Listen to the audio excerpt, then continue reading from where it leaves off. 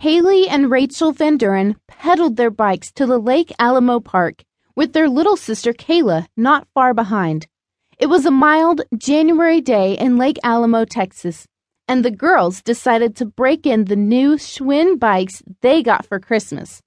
It was never very cold in Lake Alamo. In fact, the highs during the day that January were in the high 50s. The Van Duren girls were all very smart and good at sports.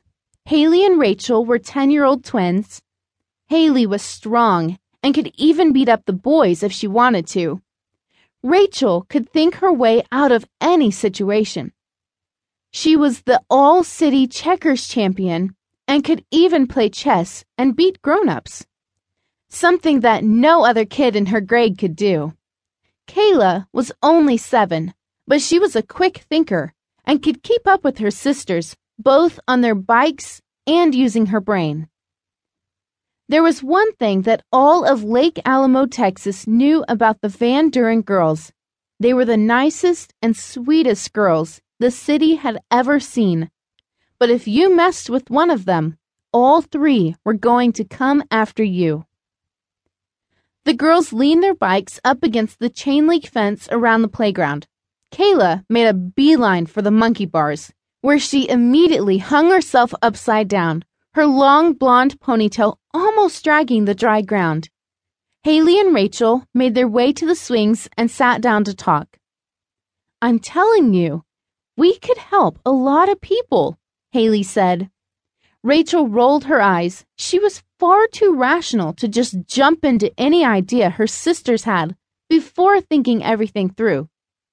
"But Haley, we don't know anything about being detectives. Besides, who would hire a bunch of girls to solve crimes? Nobody wants to pay kids when the police do the work for free." Haley was becoming frustrated with her sister.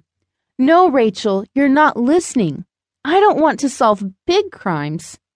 I think we could open our own detective agency and help kids our own age. The police don't care about who stole a lunchbox from someone's desk. Nobody calls the Texas Rangers to find out who ate the last cookie. We could take these cases." Rachel was silent for a minute while she thought it over. She glided back and forth on the swing. She had to admit, her sister had a point. There were always little problems that came up, usually caused by Jed Thompson, the biggest boy at Lake Alamo Elementary. He was such a bully. Kayla had flipped from the monkey bar and made her way over to her sisters. "I want to be a detective." She crossed her arms, pushed out her chin. Haley winked at Kayla. "See, Rachel?" Rachel scratched her head while she thought. Then her eyes lit up. "Okay, let's do this." Haley and Kayla smiled. Rachel smiled at her sisters. "But I'm handling the money." The girls headed home, and in no time, they had gathered enough materials to make signs to hang from their handlebars to advertise the Van Duren Detective Agency.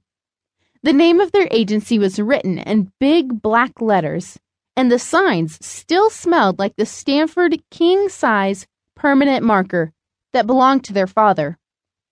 Rachel, being the business mind in the group, had added, "Inquire for prices," at the bottom of each sign. She said then they could charge more money for harder cases and less money for easy ones. "All right, guys," Rachel said, hopping back on her bike as soon as she hung the cardboard sign on her handlebars with some twine. "Now, it's time to advertise." "But we already made the signs," Kayla said. "Yeah, but nobody is going to see the signs if our bikes are sitting in the garage." Rachel smiled at both her sisters. She grabbed her bike and made for downtown Lake Alamo. Haley and Kayla followed and soon caught up to her. They rode through the neighborhood and past the park again, making their way past the diner, Ben Franklin Five and Dime, and the movie theater, where they knew that most of their classmates would most likely be on their day off from school.